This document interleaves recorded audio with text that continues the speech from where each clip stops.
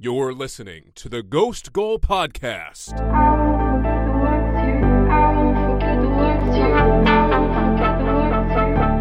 Gerrard with space, helped it towards Baros, he's been tipped through it, the goalkeeper made contact, Luis Garcia was it across the line, Gallas hooked it away, goal! The first goal of the semi-final is a Liverpool goal! And it's come down to Drogba, who this time is the fifth penalty taken for Chelsea in the final shootout. He's done it! The greatest night in the history of Chelsea Football Club! European champion! Miller, lovely cushion header. And Gerrard! You beauty! What a hit, son! What a hit! Welcome to the Ghost Goal Podcast. Tottenham started things off on Saturday with a 1-0 victory over bottom feeders Cardiff City. Manchester United overcame a 2-0 deficit for 10 minutes and beat Newcastle 3-2 thanks to a late winner from Alexis Sanchez. Is Jose Mourinho safe? We will discuss. Arsenal won big in a London derby against Fulham 5-1 with both Lacazette and Aubameyang grabbing braces. Chelsea wore their ice-cold kits and won 3-0 over Southampton. The Saints sit just 2 points clear of the relegation zone. And Liverpool and Manchester City drew 0-0 at Anfield. And the rest of us, well, we're just waiting for Riyad Mahrez's penalty to land. My name's Andrew Pissarro, in here with Alex Moss, Javier Arevalo. How we doing, boys?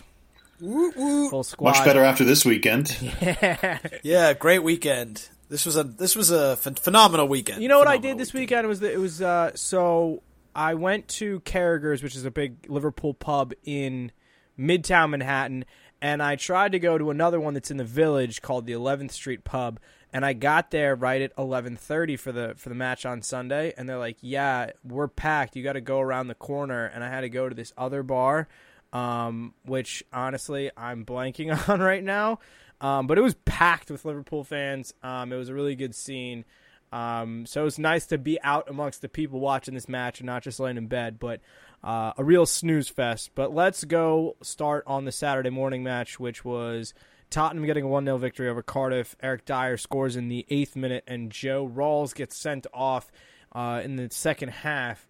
I'm going to ask it, is something up with Tottenham? I mean, this was one of those games where we all kind of pegged them to win by multiple goals. They had opportunities, but Cardiff had theirs as well.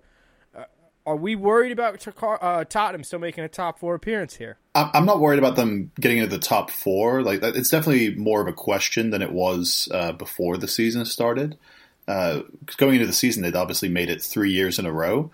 But now that Chelsea and Arsenal have shown themselves to be as good and improving as they are, this little injury bug that Tottenham have endured is really threatening to derail their season. Now, obviously, they've got the international break, and a few of their players like Eriksen and Ali are going to be recovering over the international break and hopefully back soon after that. But in the meantime, without those two players in the team, as someone who has Harry Kane as his captain in fantasy this week, expecting like at least a goal or two or like a penalty or something. No faith in your own Eden. Yeah, I guess not, because I saw Harry Kane at home against one of the worst teams that I've seen in the Premier League for the last 5 years, and I thought to myself, oh, okay, he'll grab a couple goals in that. They're not that bad. Yes, they are. Come on, absolutely. Man. They're not. No, they're not. I don't think they're competing with. This should be for another. This should be for another podcast. I think Cardiff are honestly one of the worst teams to compete in the Premier League for the last 5 years. They're that bad. I agree. The level of the quality is just non-existent. They have maybe one. I'm not even going to get into it. I'll focus on Tottenham. Obviously, without those two players and a couple more like Moussa Dembele, they're playing a midfield three of Harry Winks, Moussa Sissoko, and I think Eric Dyer, and Harry Kane had to drop into midfield and basically help them in possession. He was nowhere near the opponent's 6-yard box or the 18-yard box for that matter. And they were relying on Son and Lucas Moura to basically try and get in behind a Cardiff defense that was sitting deep the entire game. So they just basically negated each other apart from that early tap-in that Dyer had. It's Bombo was a beast. Just shut not really. The Tottenham defenders not really. down. I mean, he did. They held them to 1 goal. I mean, away from home. No, I just explained to you. I just explained to you why that's the case. Because, but this is definitely a good result for them. It's a good result, but they were. I mean, Tottenham didn't really Tottenham didn't really do anything to pressure them. It's entirely Tottenham's fault that they didn't win this game 3 or 4 goals. Any self-respecting top 6 team, team, Cardiff some credit for that. Javier, Arsenal scored 3 goals against Cardiff pretty easily away from home. Chelsea scored 4 pretty easily at home.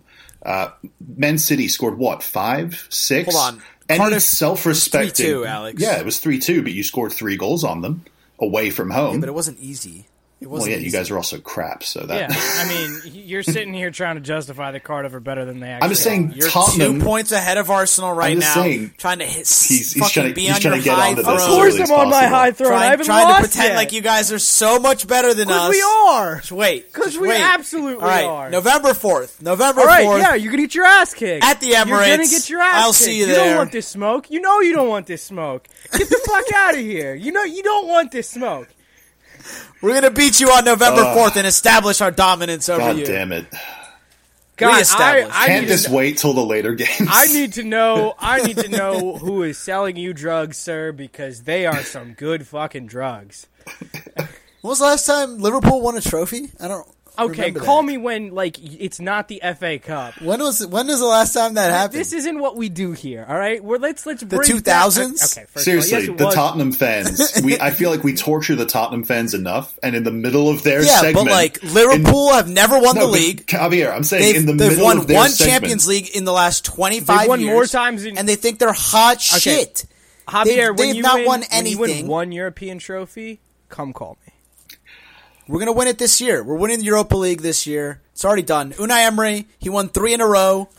It's going to win I'm another going to attempt one more time to bring this already back done. onto the Somebody train needs tracks. to. Somebody And needs I would to. just like to personally thank Joe Rawls for setting Premier League transfer business back just ever so slightly, so that when players in Italy and France and Spain are thinking to themselves, my agent, let me talk to my agent and see, I've got a deal from England on the line. Should I take it? And they can just send them the Joe Rawls tackle and be like, yeah, do you want to get your legs absolutely destroyed? That was the worst tackle you will see in the Premier League this year. Definite red card. Yeah, that was Definite red horrible.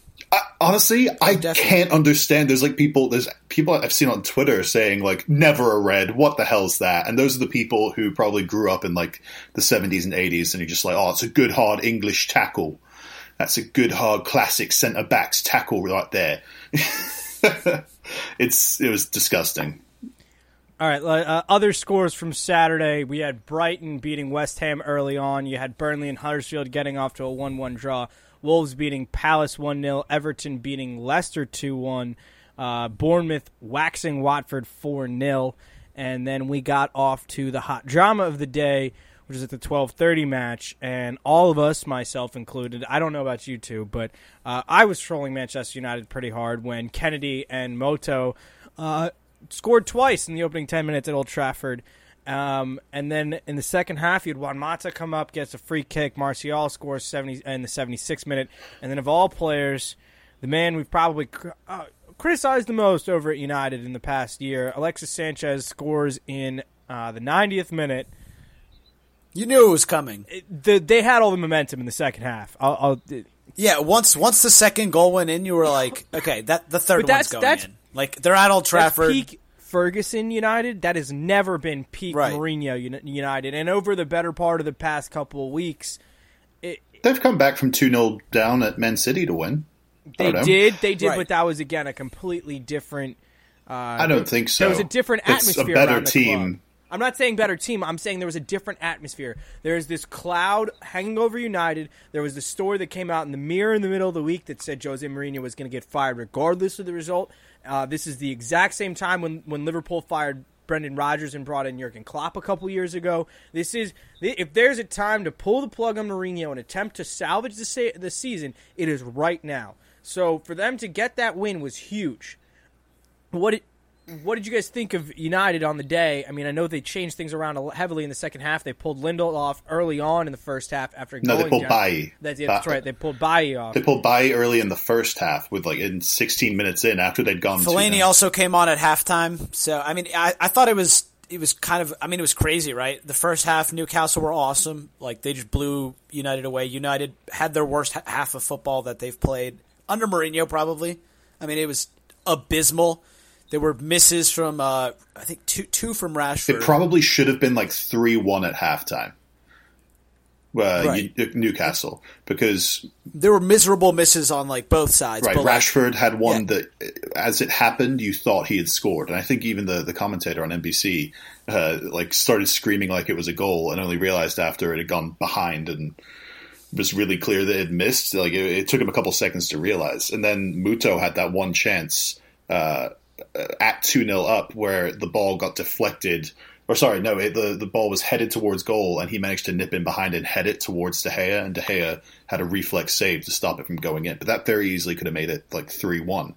So it was the tension, I think, that made this game the most, or like the best game of the day on Saturday. I think at the same time you had Bayern Munich losing 3-0 at home to Borussia Mönchengladbach. I think later in the day you had Barcelona draw with Alaves, or whoever it was that they played. No, Valencia, yeah. Real Madrid lost with Alaves. Yes. All these things are going on, but at the same time, Jose Mourinho, Manchester United at home, 2-0 down in the first 2 minutes, drew everyone's eyes and focus. And that's what makes the Premier League the most entertaining league in the world. Is these storylines, they trump everything happening at the top of other leagues, even when it's at the same time. So for that to happen and everyone to go in at halftime, Mourinho running off the field, like jogging, like he had to get in there first to devise his plan for them to come back, and then for them to actually do it and play some of the best attacking possession football we've seen United play for the past year or two. It was entertaining as hell. I don't know if they can maintain it, but it definitely made my Saturday for sure. That might have been the best Premier League game of the whole weekend, to be totally honest. Like in terms of a neutral sitting down to watching game for excitement, yes. And which definitely.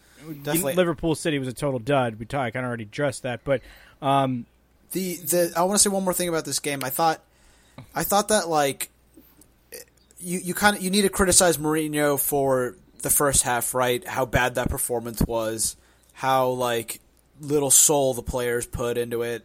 The misses, the horrible defending, all of that. But then you got to give him credit for taking Bailly off in the 20th minute, for bringing on Fellaini at halftime, changing things up. And from what he said yesterday, he was basically, saying, claiming that he basically inspired them at halftime and was like, "Look, guys, like we got to do this. Like we're not going to be losing at home to Newcastle." And I mean, they turned it around, and it looked like, Mata, like he looks like to be. Alex was talking to me about this yesterday. He's one of the most underutilized players, I think, at United, and he's such a good player. He doesn't see enough game time. And I think Martial too. I think like both of those players coming off the bench, scoring goals. Martial started the game. Martial started. I'm pretty sure. Martial started. Yeah, he Alexis came off the bench. Yeah, Alexis did. Right. So two players that came off the bench were able to score goals for Mourinho. And two players that have, in recent history and a little bit further back, have had their disagreements with Pogba. With Mourinho. Those were the players that basically dragged United to victory. Pogba, it's pretty obvious. We all know that history he has with Mourinho. He was the best player on the pitch in the second half. He couldn't be stopped. Awesome. He put him in a withdrawn, like regista almost role, playing like everyone was making fun of it. Jorginho type role. Yeah, almost, everyone was making fun of it. It's like, oh, Pogba's a center back. Mourinho's finally gone like full Mourinho and put his best player at center back. But no, he was just trying to move him deeper to get him some space to pick those long ranging passes to the likes of Lukaku and Rashford and Martial. And it worked like a charm. His combination with Martial on that second goal. Whew. Also, someone had to hose me down after that. That was filthy. Also, too, you can do that against a squad like Newcastle, who after getting a 2-0 result or 2-0 lead in the first half with a Rafa Benitez-led team, they're going to sit back. They're going to absorb pressure. They should have pressed further. They really should have. If they pressed for a third, they could have. That's like you almost got to. I'm not going to kill Rafa for this because, for God's sakes, the man went to Old Trafford and got a 2-0 lead, but he didn't kill the game off. And, that's a little bit too passive on his fault. But, again, a highly entertaining game led into a big Saturday night. Obviously, there's a whole lot of college football going on. LSU goes down. And then the highly anticipated McGregor-Habib fight And I do want to. I know we're a soccer podcast and all, but I know we both got a big Snapchat from Alex and Hugo getting ready for that match, and I do, Alex. I just need, because I'm a McGregor guy because I like his post fight shit. It's hilarious, but I don't usually pay for MMA. Alex, how disappointed was it for that kind of result and just all the shit that went down after? Disappointing, but not like surprising. You know, like I think everyone knew like Khabib is. I mean, it's confirmed now. He's a monster. He just hadn't fought anyone like even before Conor McGregor. You look at his record and who he's faced. Like even in the UFC, he's not been in the UFC that long. He hasn't faced anyone other than Conor McGregor. That's like amazing. So he finally confirmed it last night. He can defend his belt. He can stand there and pressure Conor into making mistakes, and then continue to maul him on the ground. But then all of that BS afterwards was just, it just seemed like a complete like misunderstanding, a complete like disagreement of backgrounds and cultures between a very serious guy in Khabib and a very fun-loving and not as serious guy than Conor McGregor, who you can talk to Floyd Mayweather about it. Conor said some awful things about Floyd Mayweather, but there was an understanding going into the fight. I'm going to say this and you're going to say this so that we can drum up interest in this fight. And, you know, there's some sort of disconnect between Conor and Khabib there. And Khabib took it all too personally and went over the freaking cage and went after people. But I mean, it certainly put eyes on the sport, which honestly I can't really hate. But it also caused me to miss my own team the next day. Really? Very disappointed by it. I had to rewatch it yesterday. So luckily I had Monday off to do some catching up. There you go. Yeah, the Khabib moment had a very Cantona-esque feel to it, if you know what I mean. But yeah, a little bit more direct. Malice in the Palace. Yeah, Malice in the Palace is another great comparison. So let's jump over to Sunday. Bright and early, you had Arsenal taking on Fulham.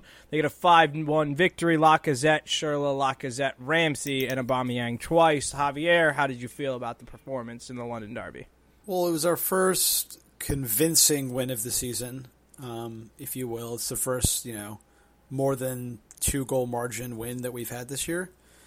But I'm cautiously optimistic about it because the way that Fulham lined up in this game, I think it was just suicidal. They basically they put out, this is the first time they played like a 3-4-2-1, like a 3-4-3 basically, and it was the first time they lined up with it this season, which is kind of crazy to do against Arsenal, which Arsenal has struggled against that formation in the past. Just when Chelsea's played it, not when they're playing it. And they definitely struggled with that. You could tell in the first half that attacking wise they had practiced with it in practice and like they could attack with it pretty well in the first half. But when we were attacking, they looked in shambles. They couldn't form properly, banks of four to keep us from penetrating the lines. And the entire game, every time we attacked, we looked like we could score goals. So I give some credit to Arsenal and also discredit to Fulham that the way they lined up, the players they put out. Cyrus Christie he made Iwobi Cyrus look like the Virus. A world class. He made Iwobi look. I mean, the guy looked like he was Salah out there against Cyrus Christie, but Lacazette played super well. He was playing like a false nine type role. We started with Welbeck and Iwobi up front, which was interesting. That Aubameyang and Ramsey were on the bench.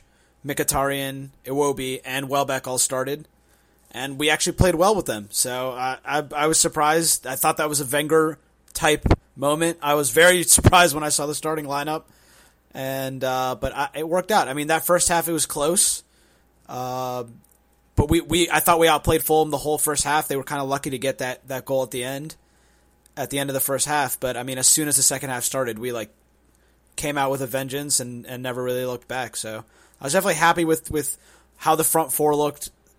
Most fluid that I've seen the front four play, and yeah, I'm cautiously optimistic about the result. I think that we still need to see us play better teams before if this is going to be a pattern of beating teams like this. But follow-up question. Obviously, Mesut Ozil missed out at the last second due to back spasms. Do you think he's going to have a hard time getting himself back in the team after you guys had a performance like that? Do you think he deserves to be back in the team? Who would miss out? All those things. Mesut Ozil, where does he fit into this? Yeah, it was just it's true. I mean, every time Ozil's been in the starting lineup, it's just kind of been awkward. Like, it kind of seems like the other players are having to work around him, and especially like Lacazette and Aubameyang, seems like they have to track back a little bit more. Bellerin can't attack as much when Ozil's on that right wing. He has to like stay further back, and he has to be a lot more cautious.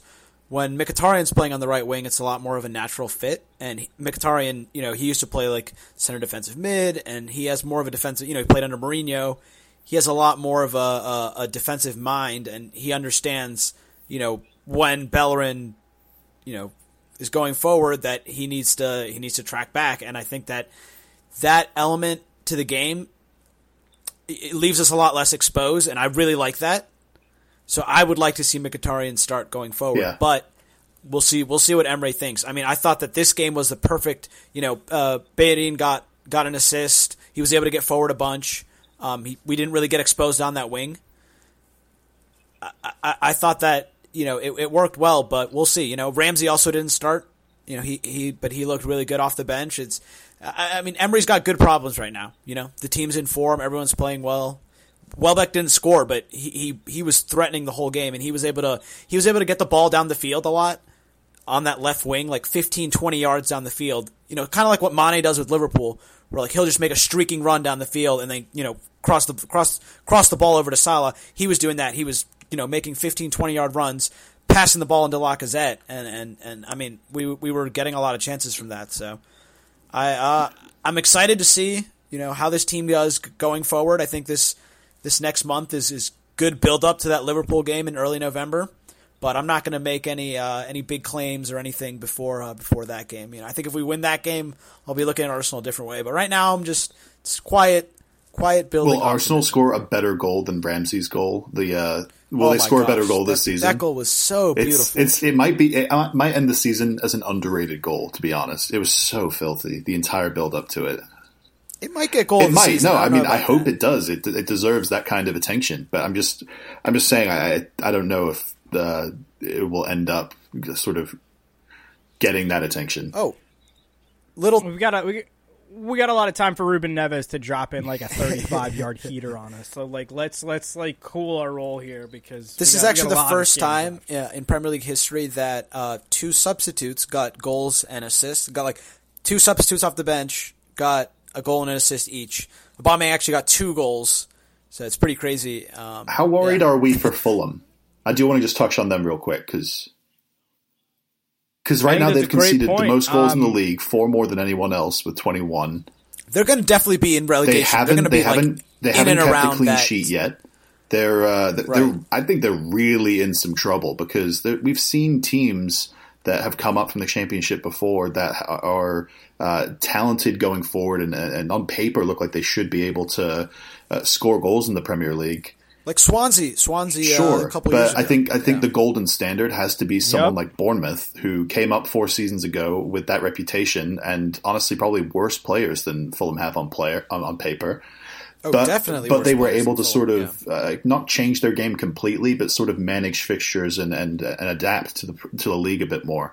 You've seen none of that from Fulham, and they've been the complete opposite of the end of the spectrum in terms of player turnover from someone like Wolves, who are now this season the golden standard and haven't changed their lineup for the first 8 games of the season, which is like a Premier League record.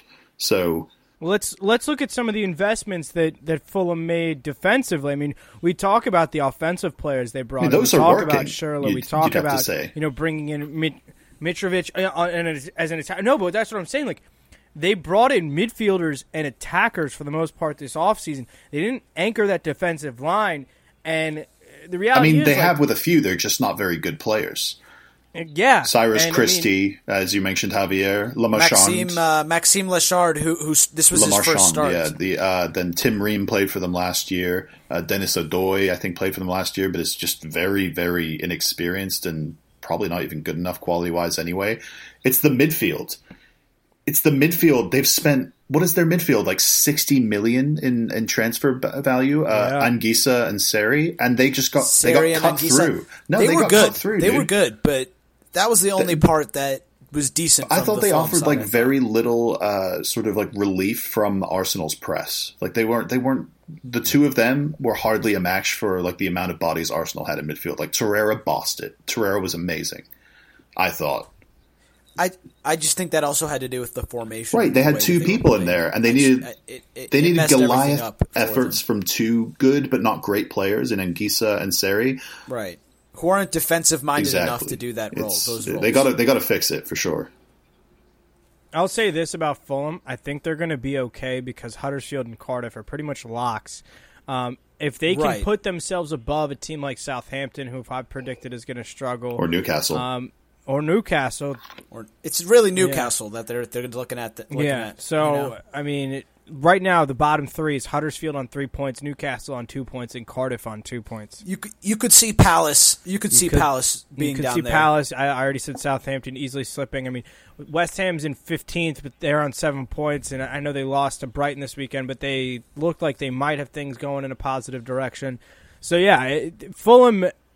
All of us kind of predicted earlier on in the season during previews that they were going to be a team maybe to watch out for, maybe a middle of the table run, and it just isn't there. I think they need to go out and get another defender at the. Andrew, were you watching this game at all? The Arsenal game? No, I was not up that early. Okay, but I was going to say, I was watching and I was like, oh, wow, Andrew predicted 4-1. I thought you were going to get it right. No one got a prediction right this week, and then we scored the 5th, and I was like, wow, well, like no one even thought of that one. So. Let's jump over to the Chelsea match. They beat Southampton on the road 3-0. Hazard continues his start to the season with another goal. Barkley in the 57th and Morata in the 90th plus 3 minutes. Barkley also had an assist. From what I read and heard from a lot of Chelsea fans, this was kind of the game that they've been waiting for from Ross Barkley, the moment where he really kind of gets on the score sheet and all the hard work he's paid off or put in over the last couple weeks has finally paid off. Alex, what did you think of the Blues result and Ross Barkley on Sunday? Well, I think a lot of Chelsea fans are chirping about Barkley at the minute because he's been in a lot of like the media news recently. He just did like an interview with someone around the time of the Europa League match last week, and everyone came out of it basically saying how he's learned so much about playing in midfield. And I sort of went back and just started to like watch his highlights at Everton, and I started to realize that like at Everton, he was only really asked to play as like a second striker basically, and he was given that freedom to just drift wide, drift deep, drift wherever he had to go to get the ball, and then focus completely on being that link between the rest of the team and Romelu Lukaku, who obviously had all the success, had all the plaudits, got the big money move. Ross Barkley, meanwhile, never really had like the 15-goal season, never really had the, because he was constantly supplying Lukaku and constantly being that link between the two. Now he's in a system where, I think for the first time in his career, he's really properly learning how to play in midfield. And he's definitely improved. Like he wasn't bad for the first couple of games before Kovacic got settled, but he didn't really do anything to like mark his name in the team and make it so that Maurizio Sarri looks at the lineup and goes, I need Ross Barkley's goal scoring and attacking output in my team to make up for the fact that we don't really have goal scoring anywhere else in the team other than at left back and left wing. So if Barkley can consistently have these types of performances against these level of teams, it's going to make it really easy to rest someone like Mateo Kovacic for these much, much bigger games. Because when Barkley played that game against Arsenal, I didn't really like his performance, to be honest. He got dispossessed far too many times, including on Arsenal's first goal. It was him and Willian in that game were very unimpressive to me and made me want Chelsea to move towards a Pedro and Kovacic in those positions instead. So good to see improvement. I'm not getting too carried away with it. At the best, he's a great squad player, let's say, or like not one of the stars, one of the next level down. No, I'd agree with that. I don't think that he's ever going to be anything more than that. But I mean, you need players like that. You need to rotate guys, and this is. I mean, Southampton is like that's the type of game that. Liverpool plays Huddersfield next. Like, I absolutely want Fabinho to start that game because it's going to give him an opportunity to get his legs dirty against a team that's fine. They're still going to be pushing against you because it's the Premier League and quote unquote anyone can win any day. But Ross Barkley should be good enough to help you defeat Southampton. Should he be good enough that he's going to help you beat another team in the top 6 or maybe a Wolves? Maybe not. But in this type of game where he's definitely an asset. So I mean that's that. Javier, you got something to say? Did Morata start this game? He or came did off come the bench because he started the game on Thursday against Videoton and scored the winner. But he's it's 2 goals in 2 games for him. It's a little bit. It was set out on a plate for him, but after the misses we've seen him have the last few months. I mean, nothing's sure. It's good to see him consistently scoring, even though he did have another chance earlier in the game that he did miss. He probably should have scored. So whatever, we'll take the goal where we can get it. And just overall continuing to improve in Sarri's style. It was nice to see. I actually didn't want to talk that much about Chelsea's performance. I wanted to talk about John Terry officially announcing his retirement the other day. He'd obviously had left the club a year and a half ago, played for Aston Villa for a year and had been kind of looking around to see if anyone would be willing to pick his old ass up. But I think he's on the verge of getting some sort of managerial or assistant job, either with Aston Villa or somewhere else. So he's got to officially retire to do that. John Terry was, I'll say it, the best defender in Premier League history. He's the best. He's the highest scoring Premier League defender.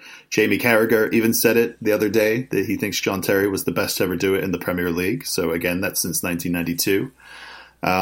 I don't know how you guys feel about that, but as a Chelsea fan, I just kind of want to throw it out there and say that it's not really a debate to me. There are other players you can probably put into consideration, like Rio Ferdinand or maybe Tony Adams or someone like that. No, Tony Adams. Exactly. Most of his career was in the late 80s, his peak. And Rio Ferdinand didn't. I mean, but in the Premier League era, I think it's John Terry because I think Rio Ferdinand has one more Premier League title than Terry. But he has 0 FA Cups and Terry has 5. They both have a Champions League.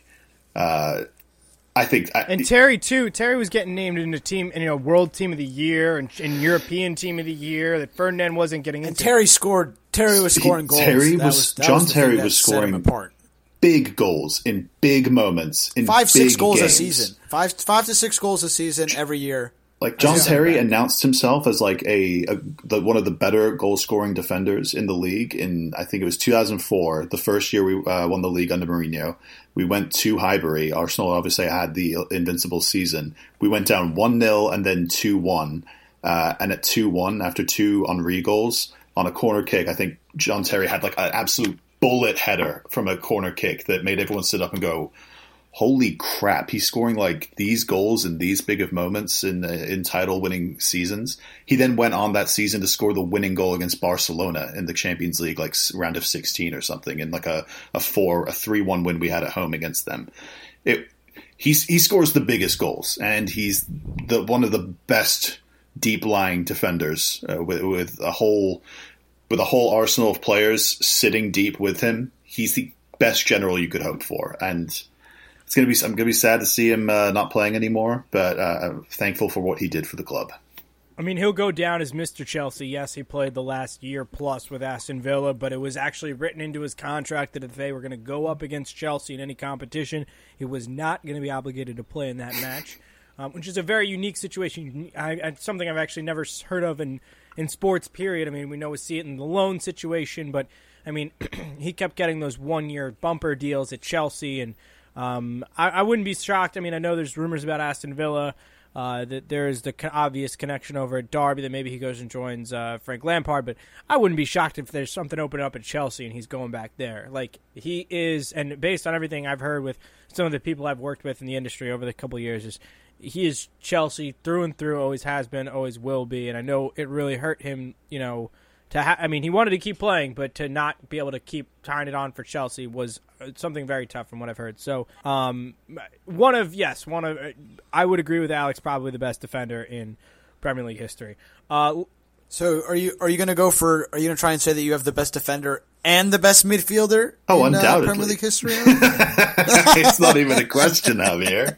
You like that? Although, I mean, isn't N'Golo Kante technically Leicester because they got him first and they made a bit of miracle? No, it's Yeah, whatever. it's It's true. It was whatever N'Golo. years It you was not played Frank. more. It's not Frank. It's whatever, N'Golo. whatever the bulk of your career was played with. And we've I'm already sorry. got So the Alex is like, oh, you're right, Javier. Top 2 midfielders of all time. What's in the that? Premier I'm League. sorry. I don't think sorry, N'Golo's but one- I will always think of N'Golo Kante for Leicester and the first championship. I don't care how many titles. Really? That's who you that's they your were best five, Premier League. I figured that's. I know he's going to go after Frank, but they were. Let's just say this: Leicester were 5,001 odds. Are you saying for that the you think Premier League. N'Golo is the greatest midfielder of all time in the Premier League? I'm surprised you're not. saying He's that, played Alex. 4 seasons. Slow your roll. What about Gerrard? Also- Are you I'm- kidding me right now? I'm already on deflect mode. thinking Someone he's who gonna never say touched the Kante. trophy can't be the best of all time, Javier. Wow. It's okay. It's okay. He won the Champions It's okay. League. He's oh, you're saying the he's Premier gonna League come trophy? back and win it as a manager. Yeah. It's cool. He's already the man in waiting.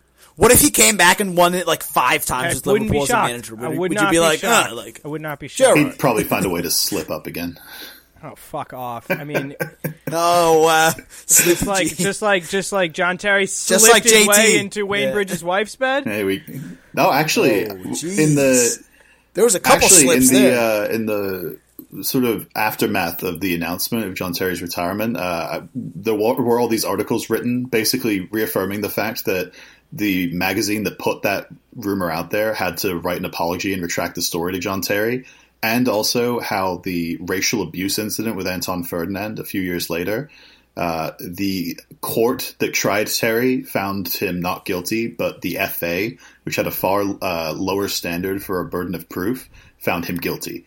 So it's basically kind of one of those things where like all the media hated Chelsea and all the media hated John Terry, and we're looking to make stories out of him as much as possible. Yet when Ryan Giggs sleeps with his brother's wife for 8 years, it's only a story for 2 days because it's all Manchester United and Liverpool pundits in the media. That's all they care. They just protect their own. It's the only reason the Chelsea story stuck is because we're not like a huge power in the English game like United and Liverpool are. So their players get protected. You like that? All right, John Terry's innocent. All right, John Terry's I'm gonna reel innocent. us He's the back greatest in of all here. time. We should- Wayne we Bridge should- says otherwise. All right, let's talk about this boring ass game between your two It shit was. teams. I literally I fell asleep This during game, the game. I'm this So game did was I. the so This disappointed. game was a game after Jose Mourinho's heart because both teams were giving each other entirely too much respect. So much respect. It was so like awful. Like it was just like the definition of like I don't want to push too far forward because they're going to leave space open. There weren't really a ton of chances. Like the only real clear goal scoring chance came in like the 84th minute when Van Dijk fouls. I think it was Gabriel Jesus. It's a pretty It stupid was not foul, a great too. foul to give up. I'll give you that. Jesus was going nowhere. No, he was not. He Are should've- you talking about should've let are you go. talking about for the penalty? It was Yeah. Leroy Sané. Yes. Oh Yeah, yeah, it was Leroy Sané. right. And also shout out to Raheem Sterling, who still can't do anything against Liverpool. Had to get it in there. Whoa, Aguero. How about that? Did you hear that stat they threw out there? Can you remember it, Javier, off the top of your head? It was like 850 minutes at Anfield, and he has 5 shots on goal. It was in 8 appearances. He hasn't scored, and he has at only Anfield. 5 shots on 8. target in all that time. That's Right. ooh. That's But really he's bad. pretty good against us at the Etihad. Oh yeah, he scored like 6 or 7 yeah. goals against you at the Etihad, yeah. but he just never scores against you. Crazy to me because away from Anfield to home. us is like a second home. We haven't lost there since Fuck 2012. off, Alex. I don't see what the big deal is, to be honest. A second goal. I tell you what, while we're rebuilding our new stadium, or while we're building our new stadium, maybe we could play our home games God, at I don't Anfield. remember the last time Arsenal went to Anfield and got and won. Let me think. It's going to be a while, Javier. Yeah, it's gonna be a while. Sorry, I didn't mean to sidetrack us so much. 2011. So I did look it up. I watched the game at the Grafton in the Village in New York City. Really nice bar. Highly recommend. The big news that came out of this game is James Milner came off early in the second half, or in the first half, in a similar way that Naby Keita came off in the first half against Napoli. Although Keita came on to replace him. He didn't really look 100%, but he looked good enough for them to keep a 0-0 draw. But James Milner is now going to be out a month which is Oh, not that's great. so bad. But I mean, they do have back-to-back games against Huddersfield and Cardiff coming up. So they're I feel like that's one position though where you've got a lot of depth. not as much as you think we do, though. With You have Fabinho, Fabinho, who can slide in and would probably involve Jordan Henderson. he can play left back and he can No, he can play play center right back, back, so- center back, or yeah. sorry, center Right, mid. He's So he's got you he's well most covered. likely going to play in the defensive midfield role, and they'll slide Jordan Henderson up into a more attacking role, kind of like what he did in 2013-14 when he was Gerrard's cover. So the problem is with Henderson is we haven't seen him play that role in forever. Adam Lallana, Yeah, I don't like that at all. I'm not think- the biggest ugh. fan of it. You haven't seen Adam Lallana be able to stay healthy, but ideally he should be able to slide back into that midfield. But again, he can't stay healthy for if his life depended on it. You're still waiting on Oxlade-Chamberlain to come back. I'm not anticipating him being back until at least March or April. So there are more holes at that position than you thought they would. And on top of that, some of the youngsters that they have at that position, they loaned out. Like they don't have Woodburn. They don't have Ben Woodburn.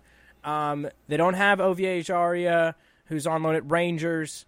But what could happen, and I actually haven't seen this written or said anywhere, is what could happen is you could see Nathaniel Klein come back in at his starting right back position, and he could switch Trent Alexander-Arnold back into midfield, which is his natural position.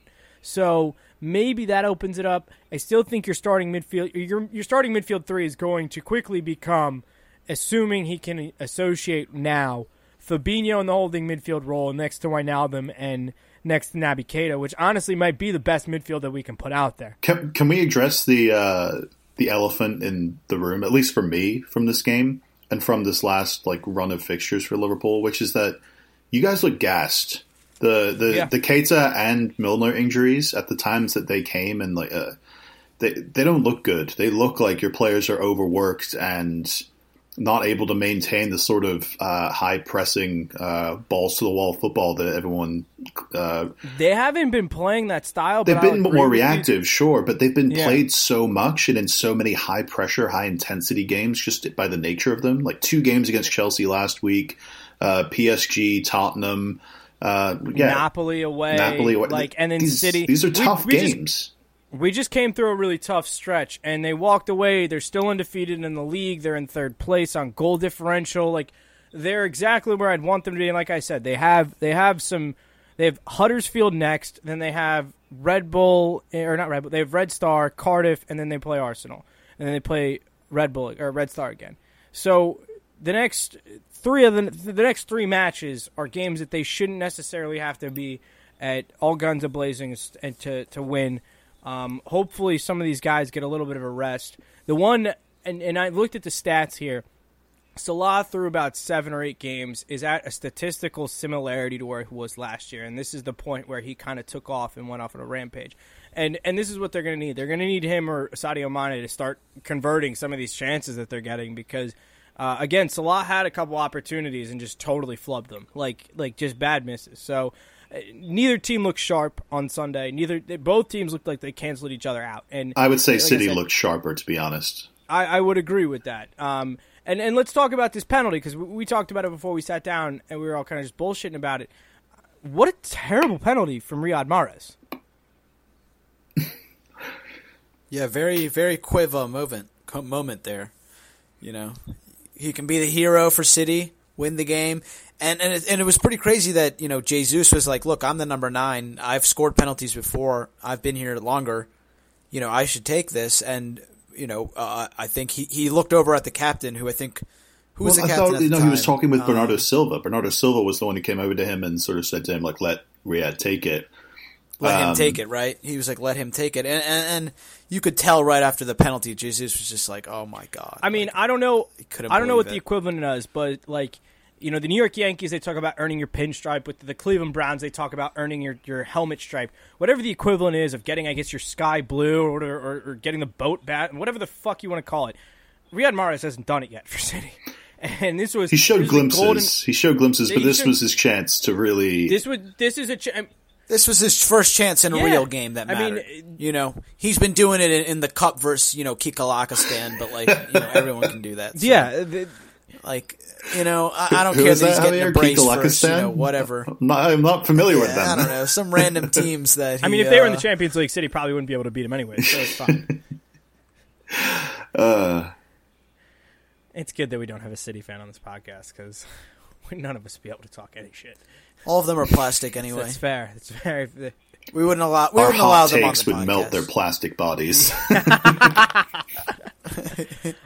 Yeah, but I will say, on a scale of 1 to 10, I think the disappointment factor on this was an 8.